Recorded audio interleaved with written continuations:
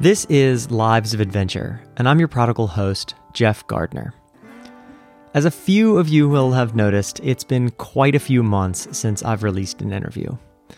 My own life has been a little more adventure-filled of late. In these intervening months, we have moved from our home in the Italian Alps to Dublin in Ireland. Yes, it's a very long story, just ask some other time.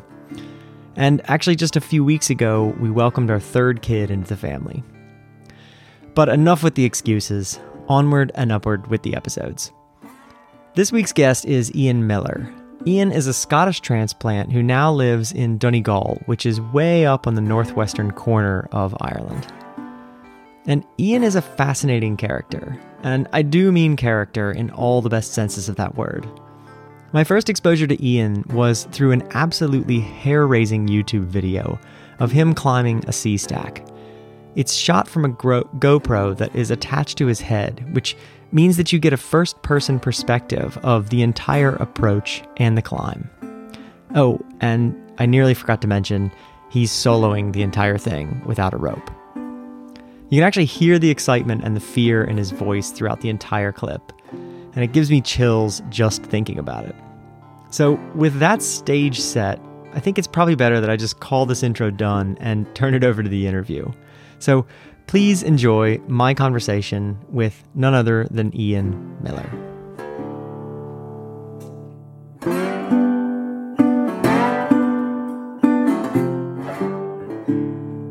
Ian, thank you so much for joining me on the podcast today. And I think this is going to be a very interesting conversation. I would venture or hazard a guess that many of my listeners out there probably don't know what a sea stack even is. So perhaps we can start out with just you telling us what in the world a sea stack is.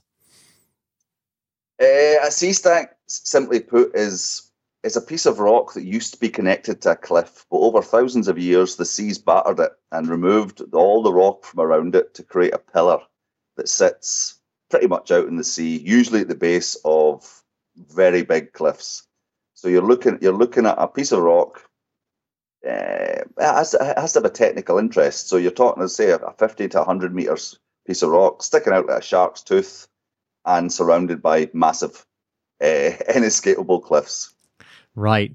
And I guess, the image that immediately comes to mind for me is an image, I think it's in Tasmania. It's a route called the Totem Pole that I think is off the coast of Tasmania. And it's just, exactly what you described, a finger of rock just sticking up out of the, ocean that's battering it on all sides.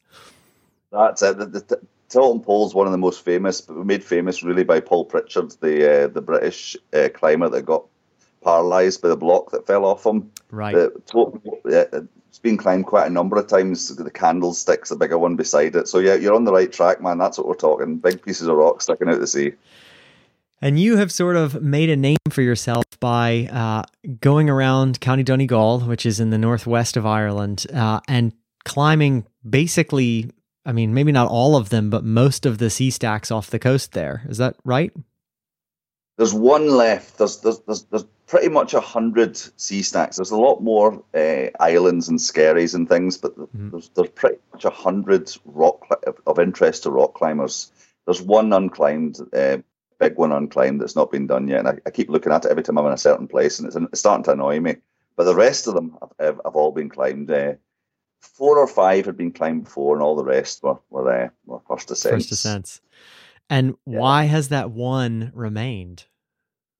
I call it the Chaos Stack because it lives 2 kilometers from the nearest exit point, and it lives beneath an extremely inescapable cliff. And I've been to the base of it twice, and twice I've sat and looked up and thought, yeah, this is going to end really badly. So I've just paddled up again. Yeah, I guess, that's, and I'm sure we'll talk about this a little bit more, but I mean, in any adventure, that seems to be one of the kind of hallmarks of somebody that lasts long in that adventure is that they've got the ability to step up to it, look at it for a little while, and then turn around and walk away if it doesn't feel right, and do that multiple times sometimes. Oh, there's no like equation It's simply you go out and you leave the house in the morning, and if I'm going to solo it, I'll be on my own, obviously. And when I drop the children off at school and all this sort of thing, it's then that it begins. And it usually begins with a really, really unpleasant sensation in your stomach, because you now know you're off and you're going to go and do it. And it's a case of, like doing all adventure sports, you cross off what you think and what you don't know in two different compartments, and you just quell the negativity. You're fighting against negativity the whole time, and it's a long process. You drive, you get your boat, you inflate it, or you get a kayak, and you paddle out, and you're getting closer and closer to where you're going. And sometimes you just think, yeah, that'll do. You just do a couple of pitches and a U-turn, and you don't think anything more of it. You've just dodged a bullet, and it's the same. You say for all people doing things that are perhaps a little bit risky. You just know when to walk away. And I guess, you mentioned there that you do a lot of these climbs solo, by yourself, no ropes in a lot of cases. I've watched some of the videos online. It is truly terrifying, and that comes from someone who's done quite a lot of soloing. It is not something that, I certainly wouldn't take lightly, and watching video of someone else doing it is stomach turning, to say the least. What's the draw, and what's the reason, what's the reason you solo? Why solo over going with a partner? Okay, well, on a practical sense, living in Donegal and the west coast here of Ireland, it's really, really quite difficult to find climbers who want to do what I want to do. There are a couple of people that say they want to do it, but then you need a certain skill set. And I found it increasingly, especially the first 10 years I was doing this here, that I found it impossible to find climbing partners. So what I did was I just started soloing. And the more you do it on your own, it sounds kind of strange, but your greatest ally and your greatest enemy is the same thing. It's yourself. And the only way you meet yourself, the only way I meet myself, is to be really in the moment and pretty scared. And that's where you realize who you are. And it's the only way you can do it. If somebody else is there, there's always get-outs. Another thing about not having another partner with me is that if I'm on my own, it's just me that can get into trouble. But if I have another person with me, in theory, I've got 100% more chance of getting into trouble, because there's now two of us. If there was three of us, I'd have 200, and so would they. So being on your own, you're actually much safer. What you don't have is a get-out. You are pretty committed to doing what you're doing. And that's what makes it interesting, really interesting. Yeah, it's that 100% commitment. And, one thing that I guess jumped to my mind there is, and I guess this maybe jumped to my mind because I know the rock quality in lots of parts of Western Ireland. And so I wonder how much of that feeling of, 100% more risk by having another person there, is that because sometimes the rock is not 100% compact and not 100%, good for protection. But, if you're by yourself, you can sort of pick and choose and tread lightly versus trying to attach a rope, through putting a cam or a nut in somewhere. Well, yeah, the rock varies, as it does everywhere, from just choss to absolutely immaculate sea bashed granite and quartz. One thing I always say to people is that I'm much more likely to drown than I am to fall.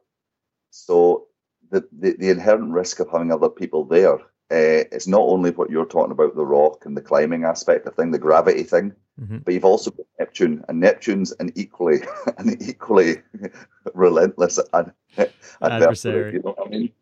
Yeah, he knows exactly what to do to scupper any plans. So being on your own, it's much easier in so many respects, just to like you say, do what you think is necessary. There's no committee, there's no debate. This is what I'm doing. I don't need to justify anything or discuss anything, if you know what I mean. Right. That's a very, very interesting take on it. It's something that I guess resonates with me personally, because I've done quite a bit of soloing in sort of alpine territory, and I, it makes sense. It resonates. It sort of feels right to me. But I wonder how much of that is maybe we've both just got the same screw loose. So I don't know. It's hard to tell. I think that the line between a screw loose and enlightenment is very, very small. There's a very, very small gap between madness and genius. I would absolutely agree with that statement. It's pretty spot on. My best moments have been completely and utterly alone, and pretty much on the underside of terrified, and coming home. And nobody in the world knows what I've done that day.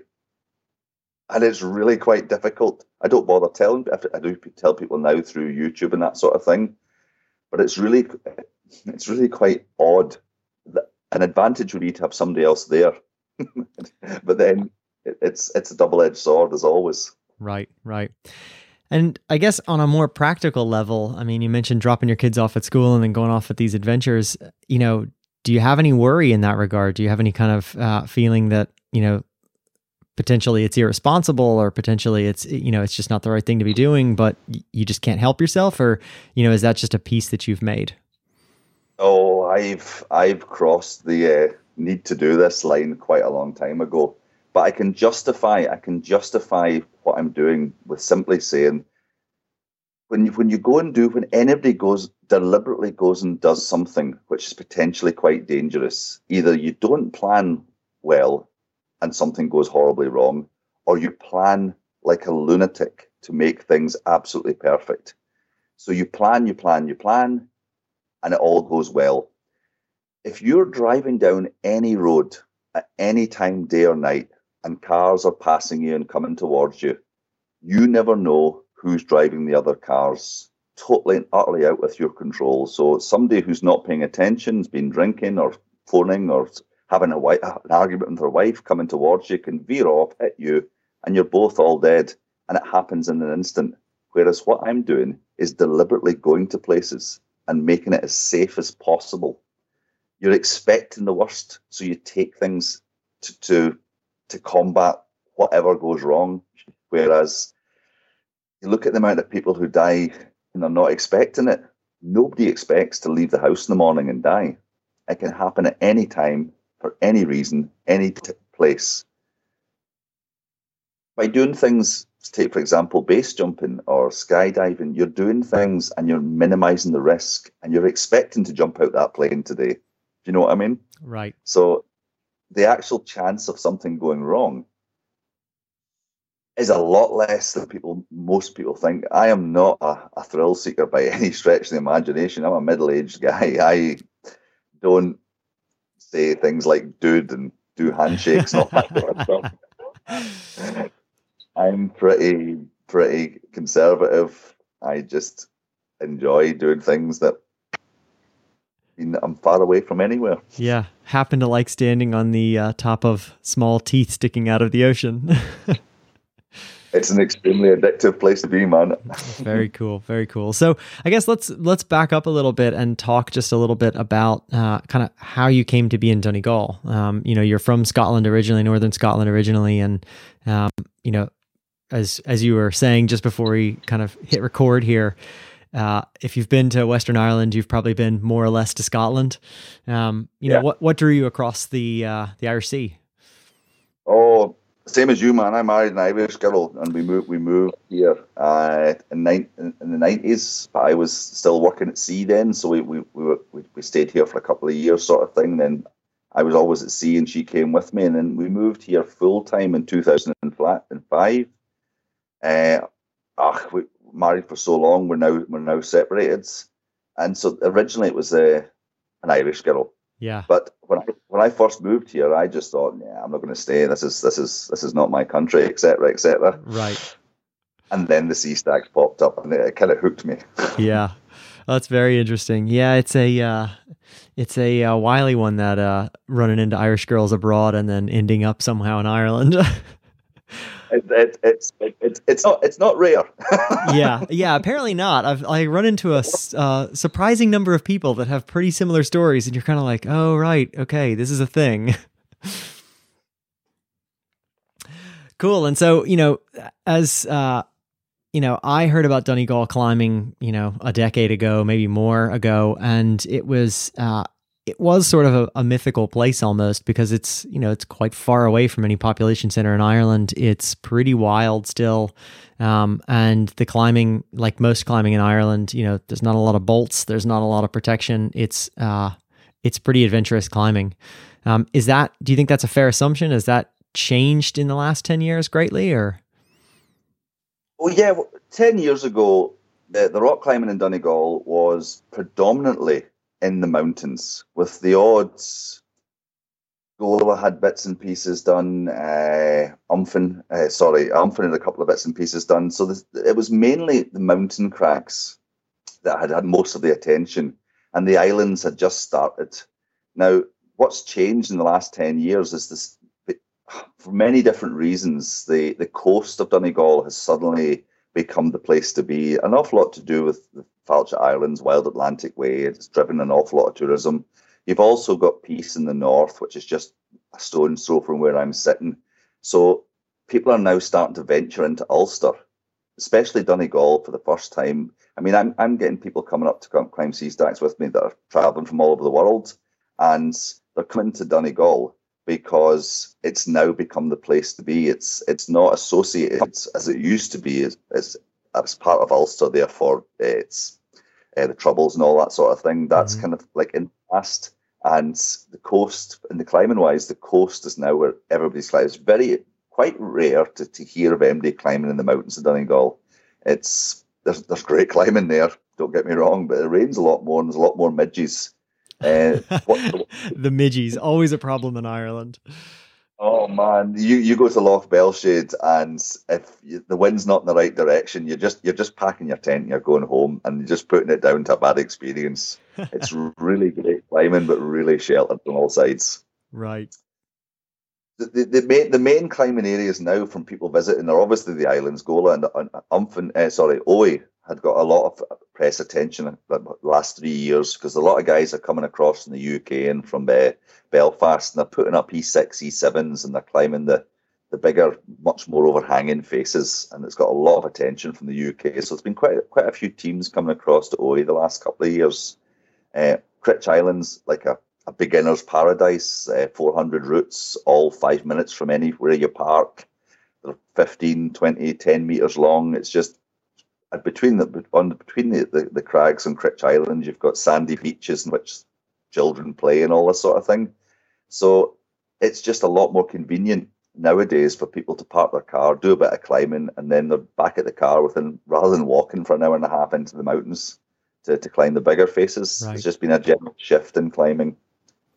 Very cool. And, from your point of view, having been there for, a decade or more, is that a good thing? Is that a bad thing? Is it a mixed thing? I think, to safely say, at West of Donegal, there's pretty much no employment, which sounds like a kind of a drastic thing to say, but there's not a lot of jobs here. And there's, up until last year, the year before, people didn't really visit unless they had relations or some big reason to come to Donegal. Nowadays, especially the last 2 years, people are visiting with no family connections here. So climbers coming, they're going to spend money. They're going to stay in places. They're going to employ people. I mean, there's a massive amount of a very few 18 to 25-year-olds in the Western Donegal. They all go to college. My son's 19. He's going to college. He won't be back. Not for a while. He says, there's nothing to do. There's no jobs. So hopefully, with more people coming, not just climbing, but all different types of tourism, there'll be more employment, and therefore a more sustainable future for the younger people, rather than leaving as soon as they leave school. So it's all good. You know what I mean? Yeah, absolutely. And I suppose what goes hand in hand there is that, there's an obligation to be sustainable about it, to think about, how you're going to manage that over the future, and how to make it, something that's sort of in balance with what everybody's coming to see, which is this wild, really wild place right on the North Atlantic. The balance is not to change, as you say, what people are coming to see. The balance is to provide what people expect, and what people expect is pristine, untouched beaches, beach to themselves if they want, climbing, which nobody else is there, And when the weather does turn a bit sour, then the sea is white, crashing, and all the stuff that people expect. It'll be quite a long time before, if at all, you start to get developments that's going to spoil that. I mean, Donegal itself's got over 1,000 kilometres of coastline, and most of it is just visited by the occasional walker, the occasional landowner stroke farmer, and climbers. And it's a lot of area, if you know what I mean. Yeah, so that is a lot of coastline. it's a lot of coastline, and most of the islands are uninhabited. I mean, Gola has got no permanent residents, so it's a summer only habitation, same as OA and the other islands.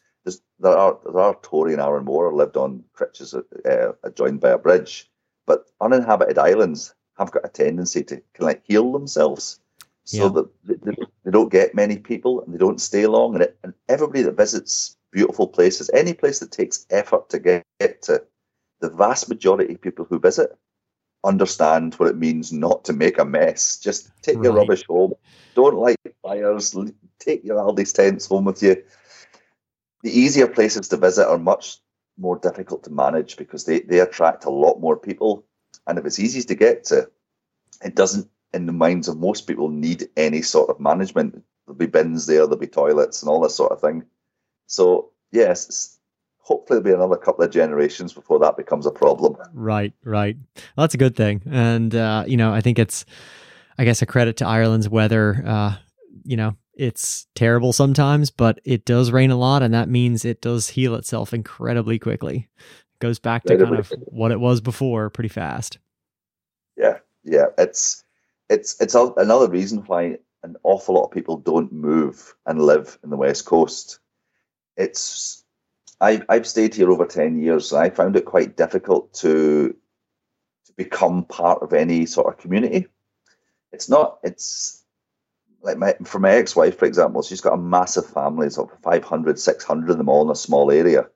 So there's all these pockets of communities in which, if you're not part of them, it's actually quite difficult to get a foothold into anywhere unless you bring what you're going to do on your own. So moving here or moving to any place in the West Coast or any remote place has its trials, if you know what I mean. Yeah. So things move very slowly. Yeah. I think that is one of those situations you see, much less in places like the Western United States, Western Canada. A lot of those, remote climbing areas will get populated by, it's a small town nearby, and all of a sudden, it becomes the location and people start pouring in, and then you've got the climbing community that's right there.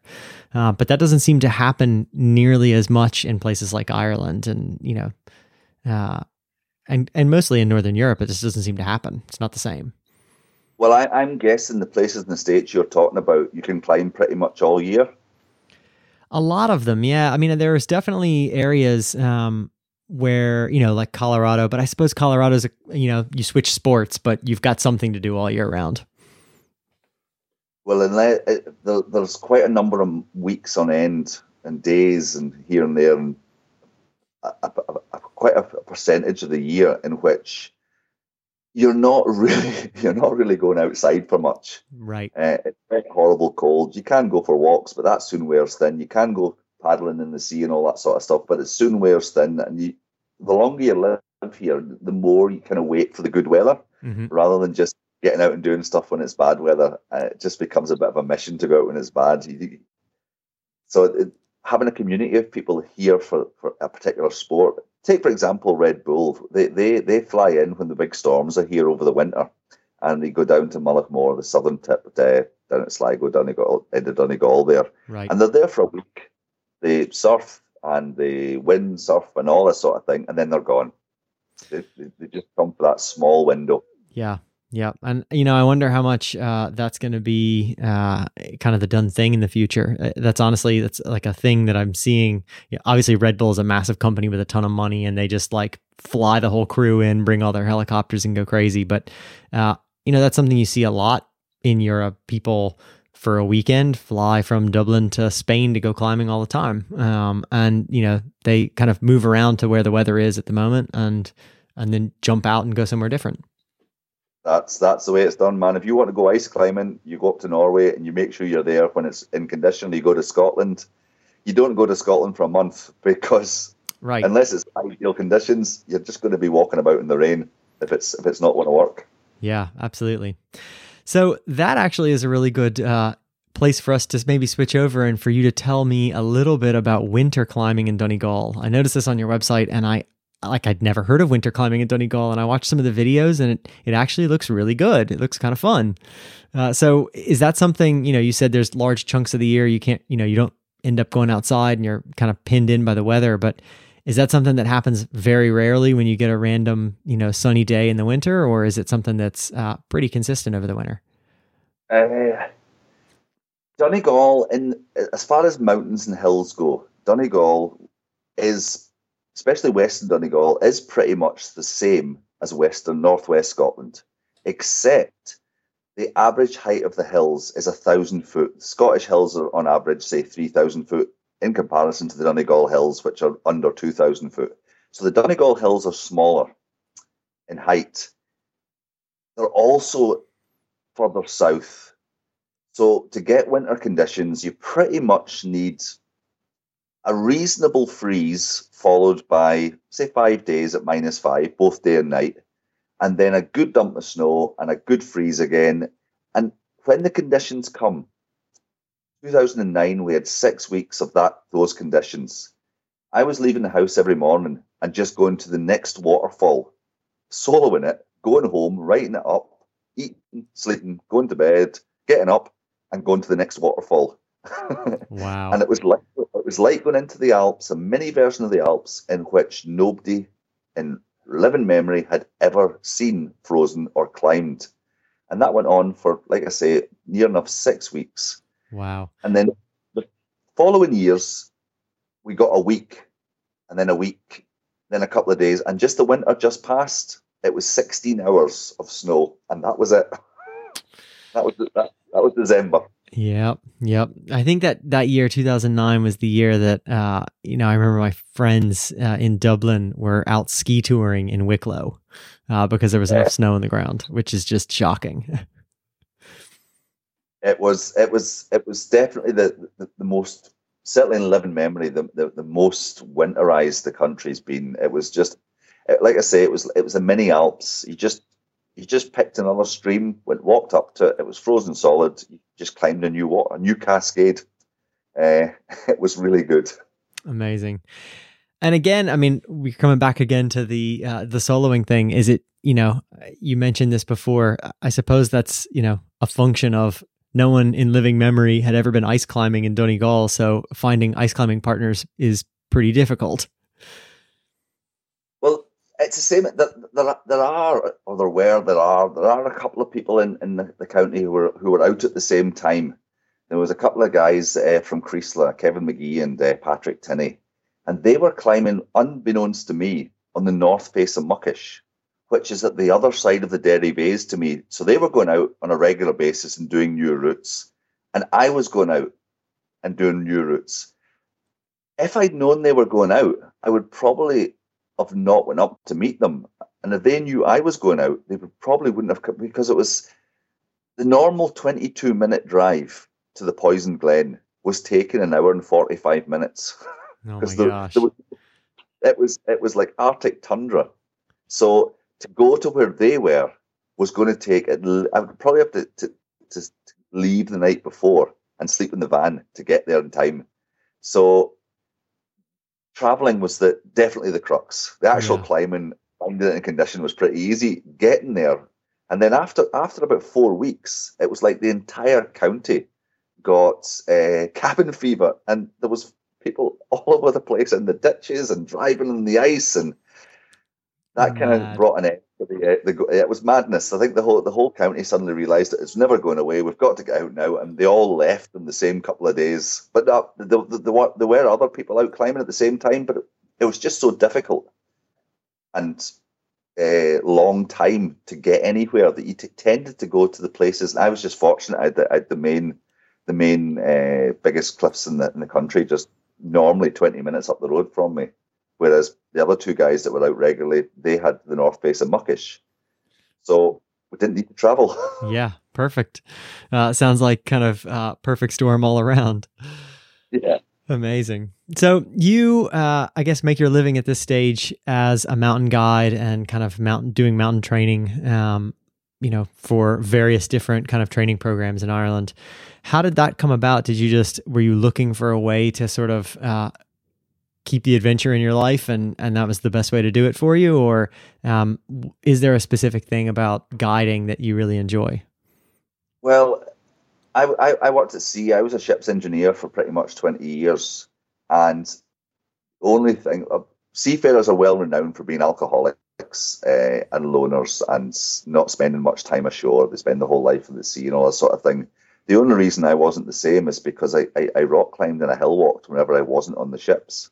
So whenever I got off the ships, I was always out doing stuff in the outdoors. And that's what kept me sane from working at sea. But after a certain amount of time, I'd been chief engineer for quite a number of years. I just got monumentally bored with being at sea. I just couldn't do it anymore. And I decided I was going to stop. At the same time, I met a German guy in Donegal, and we climbed a sea stack together. And I didn't know, but he was filming it on it wasn't a GoPro, it was a Panasonic thing, and he was filming it in the back of the dinghy. And it was quite rough seas. And when I got home, he gave me the footage and he says, have a look at this. So I stayed up all night and put the footage together in a 13-minute monster of a YouTube video. As soon as I put it online, and this was like 2007, 8. It kind of went viral as much as it could. Again, in the early stages of YouTube. The early stages. But every climber in the country that was out and about saw this video, and I just suddenly got people contacting me wanting to go out climbing. So I kind of looked into what you needed to be a guide and just started to hammer through the qualifications. And it really wasn't my plan to do this. It came about because of that YouTube video. And at the same time, I kind of started to explore the sea stacks a lot more and realized just exactly what the county had. And it just all came together. Then ended up writing a guide for Mountaineer in Ireland. And so it all comes together without any sort of rhyme or reason or plan. It just all worked at the same time. Amazing. That's really cool. The number of people that I've talked to that cite it all just came together as how things happened is pretty astonishing. I think it at least gives me pause to kind of turn off my planning brain a little more often than I am like to do. Well, if you found something, whatever it is, and you have an enormous amount of fun doing it, the more you do it, the better you become at it. And again, I stress this is for every single thing you can possibly imagine, not just outdoor stuff and rock climbing, but you become quite good at something, and eventually you'll make a living from it. I mean, I took people out today and for the last 3 days, and in fact, if I'm honest, for the last 5 or 6 years, I've been taking people out, and almost every day, there's been very few exceptions. If I didn't need to make money, I wouldn't have charged anything because I was having enormous fun. And that's when you know you're doing the right thing. And it almost becomes awkward at the end of the day, the sort of discussion about money, and you're thinking, oh man, you just have to, it's you don't plan, you just enjoy what you're doing, and before you know it, you find that that's what you're doing the whole time. Amazing. I think that's just so cool. It's so inspiring, and it's like a really interesting. It's an interesting counterpoint to what I think a lot of maybe dating myself at this stage, but like it's an interesting counterpoint to what a lot of young people are told. Coming up, it's like you've got to go to school, you've got to do these things because otherwise you won't be able to get a good job, you won't be able to look after yourself. I think no. There's something that is actually true. I'm 47 this year, and I've been at sea for 20 years. I'm pretty good at reading people. I'm pretty good at deciding what I'm going to do.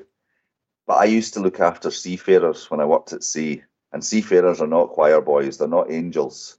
So you have to have previous experience of people and situations. So going to school and having a career and becoming, say, I don't know, a doctor or something, and then in your 40s thinking, right, I can't do this anymore. I want to do something else. You can take all those life's lessons and use them in potentially dangerous situations with clients and friends when you're rock climbing or skiing or whatever you're doing. But you need life's lessons prior to being a guide. If you don't have many life's lessons, you've nothing to draw on. So going to school and getting a career and doing all that sort of thing is absolutely essential prior to doing what I'm doing. Mm-hmm. I couldn't listen when I was 20. Not a chance. Right. Not a chance. Okay. So there's a tempering bit of wisdom there in that, you can't just do nothing or do just what makes you happy from a very young age. There is sort of a slight rhyme to it or a slight reason to it. Well, if you're taking someone rock climbing and you need to be able to decide what you're going to do with that person, and what you need to do is be able to communicate to them. It's not simply a case of I'm a guide, this is what we're doing. The day has to be structured for them. And the only way you can really do that without harassing them by email for weeks at a time prior to meeting them is in the very short window you have, meeting them in the morning and driving or going to where you're potentially going to climb. And it's simply a case of asking very non-intrusive questions and letting them do all the talking. And as they're speaking, you're listening and you're thinking, yep, I'm definitely right. That's what we're doing today. And then when you're actually climbing and going through all the bits and pieces, you're just watching the signs from the people you're with. And that's got nothing to do with rock climbing. That's got all to do with people skill, the soft skills. And it's equally important to simply being a good climber. Being a good guide is a person that listens. And it's actually easier for the guide when the people you're with are talking, because you don't have to say anything. You just listen. And they will.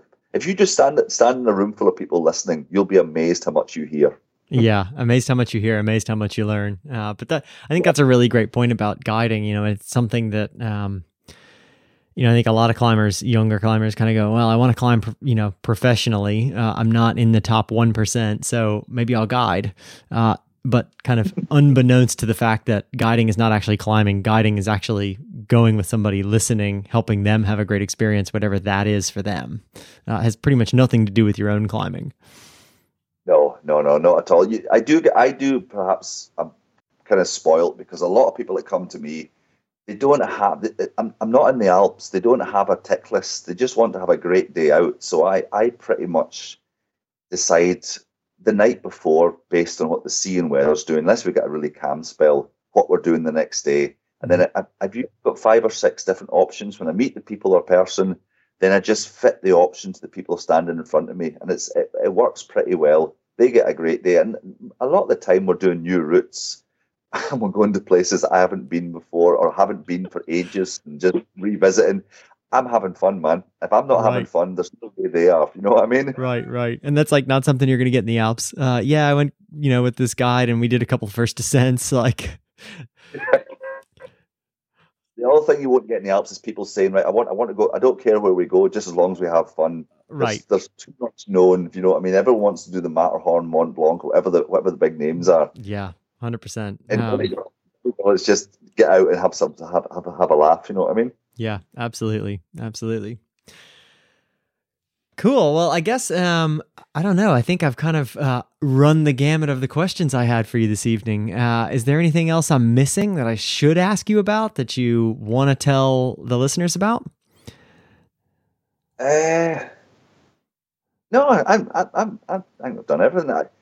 It's what I've kind of like realized in the last 10 years. When I first moved here, I realized what Donegal had, and the last couple of days I've been out in the roasting sunshine with a couple of guys, one from Yorkshire in England and one from Dublin, and we've done loads and loads of climbing, and it's just we've been the only people there on pristine granite on an island, and we're just every day and every week I'm finding out more about why the west coast of Ireland is so good. I don't know how to sum up in one sentence, but it's like many of the times you feel like you're discovering things. You're not, obviously these places have been found before. I mean, people have been born on the islands and all that. But if you take a sport to a place and start doing that sport, you change the dynamics of a place, because now people are going to come and do what you've been doing and go and climbing what you've been climbing. And it's great that other people are coming. It's just working. Yeah. Yeah, it's so cool. It's another impetus for me to get up to Donegal finally. But it just seems like such a wild place, such a different place from many places that people would be used to seeing. But also incredibly easy to get to. And in all honesty, a couple hours on the road from Dublin, and you're there. Which is a really amazing kind of in between. You don't have to fly to Iceland or go to Svalbard in the north of Norway. You can just show up in Ireland and drive a couple hours and be in what amounts to more or less wilderness. Yeah. There's it's like Mayo, just further south of here. There's vast areas of the county. I live in the middle of the biggest blanket bog in Donegal, Tullabegley Irish, and I'm looking out my windows and I can see two houses through the the gloom. I'm looking at about an area of 8 square kilometres of bog, and there's a railway station which hasn't been used for 45 years. Well, that's helpful. So you know what I mean? It's quite surreal when you put into words many of the places, and not just Donegal, but certainly the west coast of Ireland. It's taken a long time to change anything. And that's what makes it a big attraction. You're actually meeting people and you're going to places where very few people go. Very cool. Very cool. So I do, Ian, have a few questions that I ask almost every guest that is on the show. And so you, like most of them, I will ask these questions too. And we've kind of covered this a little bit near the beginning, but I think I think it's a good idea to sum it up here again. So what does adventure mean to you? To summarize what an adventure means to me, an adventure is simply a journey in which the outcome or the result is unknown until you're safe again or until you're home. So when I leave the house in the morning, there's a thought in my mind that I'm not coming back. That's an adventure. It's not a negative, it's a realistic thought. And if everybody who drives a car were to think the same way, they'd realize they're all having an adventure. It's just, we become so used to doing what we do. So using a car, for example, people drive at 100 miles an hour and think nothing of it. Whereas 100 years ago, it was unheard of. You couldn't do that. So an adventure for me is just going to a place in which I'm making it up as I go along. I do have a defined plan, but I've got so many plans that offshoot from that when I find that I can't actually land on a part of the stack, or the sea's a bit rough from the west, so I have to go around to the other side and all that. I'm just making it up as I go along based on over 30 years experience doing it. But yeah, if it was a guaranteed certainty that I was going to leave the house, do what I planned to do with nothing going wrong, and then come home, I'd find something else to do, because that's a certainty and it doesn't have the same appeal. Interesting. And, along the same lines, obviously you're a guide. Your job is literally to take people out and show them, even a glimpse sometimes of what adventure means and that sort of thing. Why to you is that an important, why is that an important thing to do? Why is it important that other people that may not, get adventure regularly, why is it important that they're exposed to it? Okay, I'll give you an idea, just a reference to why it's important. The most remote place in Ireland, as far as being from a main road, is in the southwest tip of the county, and there's about a 12-kilometre coastline there which no one lives on, and it's over 1,000-foot drops into the sea on the Slieve Toohey Peninsula. I was there about 10 years ago in a child's inflatable dinghy. So I'm 22 kilometres from the nearest main road, the nearest town. I'm 5 kilometres from the car. I'm at the base of a 1,000-foot cliff.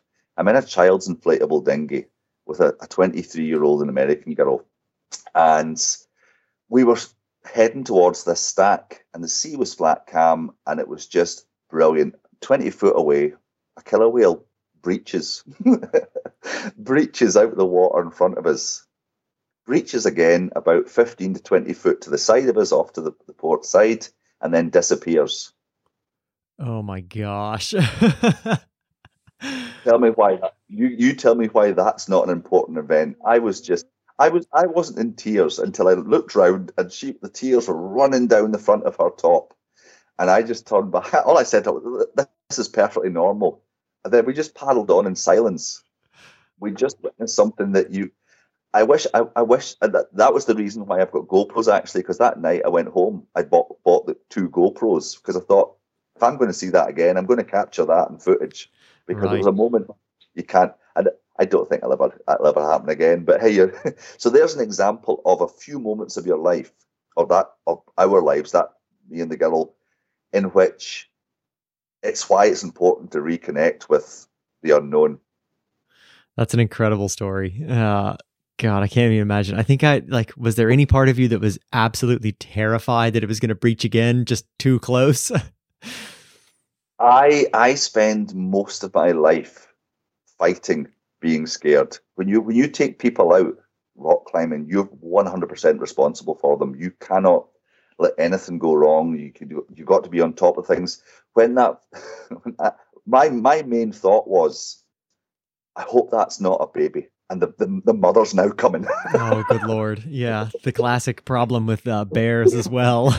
The baby breaches again, and the mother's the other side of the boat. That's what I thought. I just thought, this is going to be really, really bad. And then it disappeared. The second time it breached, it actually it got so close it was covered in barnacles. It'd been hit by a ship's propeller because there was marks along its side in regular intervals. Its eyes locked with us for just maybe 2 seconds, maybe a bit shorter, and it was gone again. Incredible.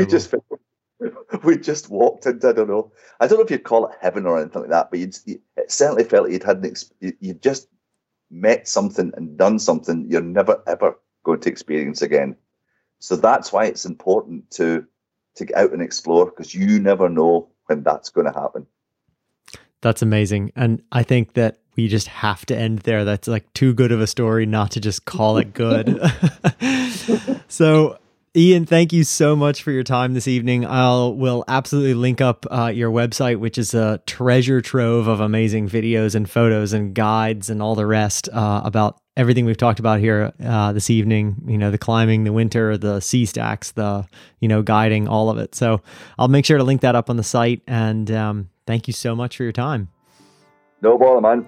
No bother. Cheers. Bye-bye. Right, cheers, man.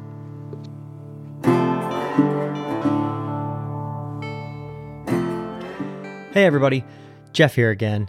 I just wanted to let you all know that we have finally officially launched on iTunes. So please go and check us out, subscribe to the show, and if you love it, do not hesitate to leave us a review. Even if you don't love it, actually, just leave a review. I'd love to see your feedback and hear what you have to say. And as always, you can always check us out online at livesofadventure.com, where we've got the podcast episodes, but I also every now and then write a blog post that you might or might not want to read. So do give us a shout. Let me know what you think. And in the meantime, have a great one, and we will see you again soon.